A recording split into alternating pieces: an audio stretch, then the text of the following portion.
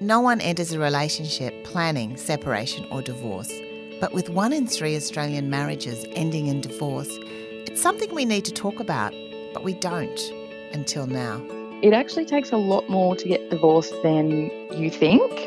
And even though I've been through some really foul sort of legal proceedings, I'm actually not divorced yet. I'm Mandy Nolan, and I've been through separation and divorce a few times. It's embarrassing.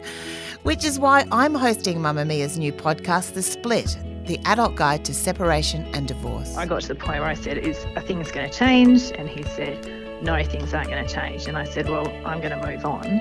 Fairy tales, novels, films, even reality TV shows, they're all about the beginning of relationships. But we don't really need that much help with the beginning. What we need help with is the end. There is a no one-size-fits-all answer. There's no formula. There's no this many years married equals this property settlement equals this parenting arrangement. It doesn't exist. Over 8 episodes, I'm going to be holding your hand through what can sometimes feel like the most lonely time in your life. I'll speak with experts and women who've been through it, and we'll help you navigate uncomfortable situations.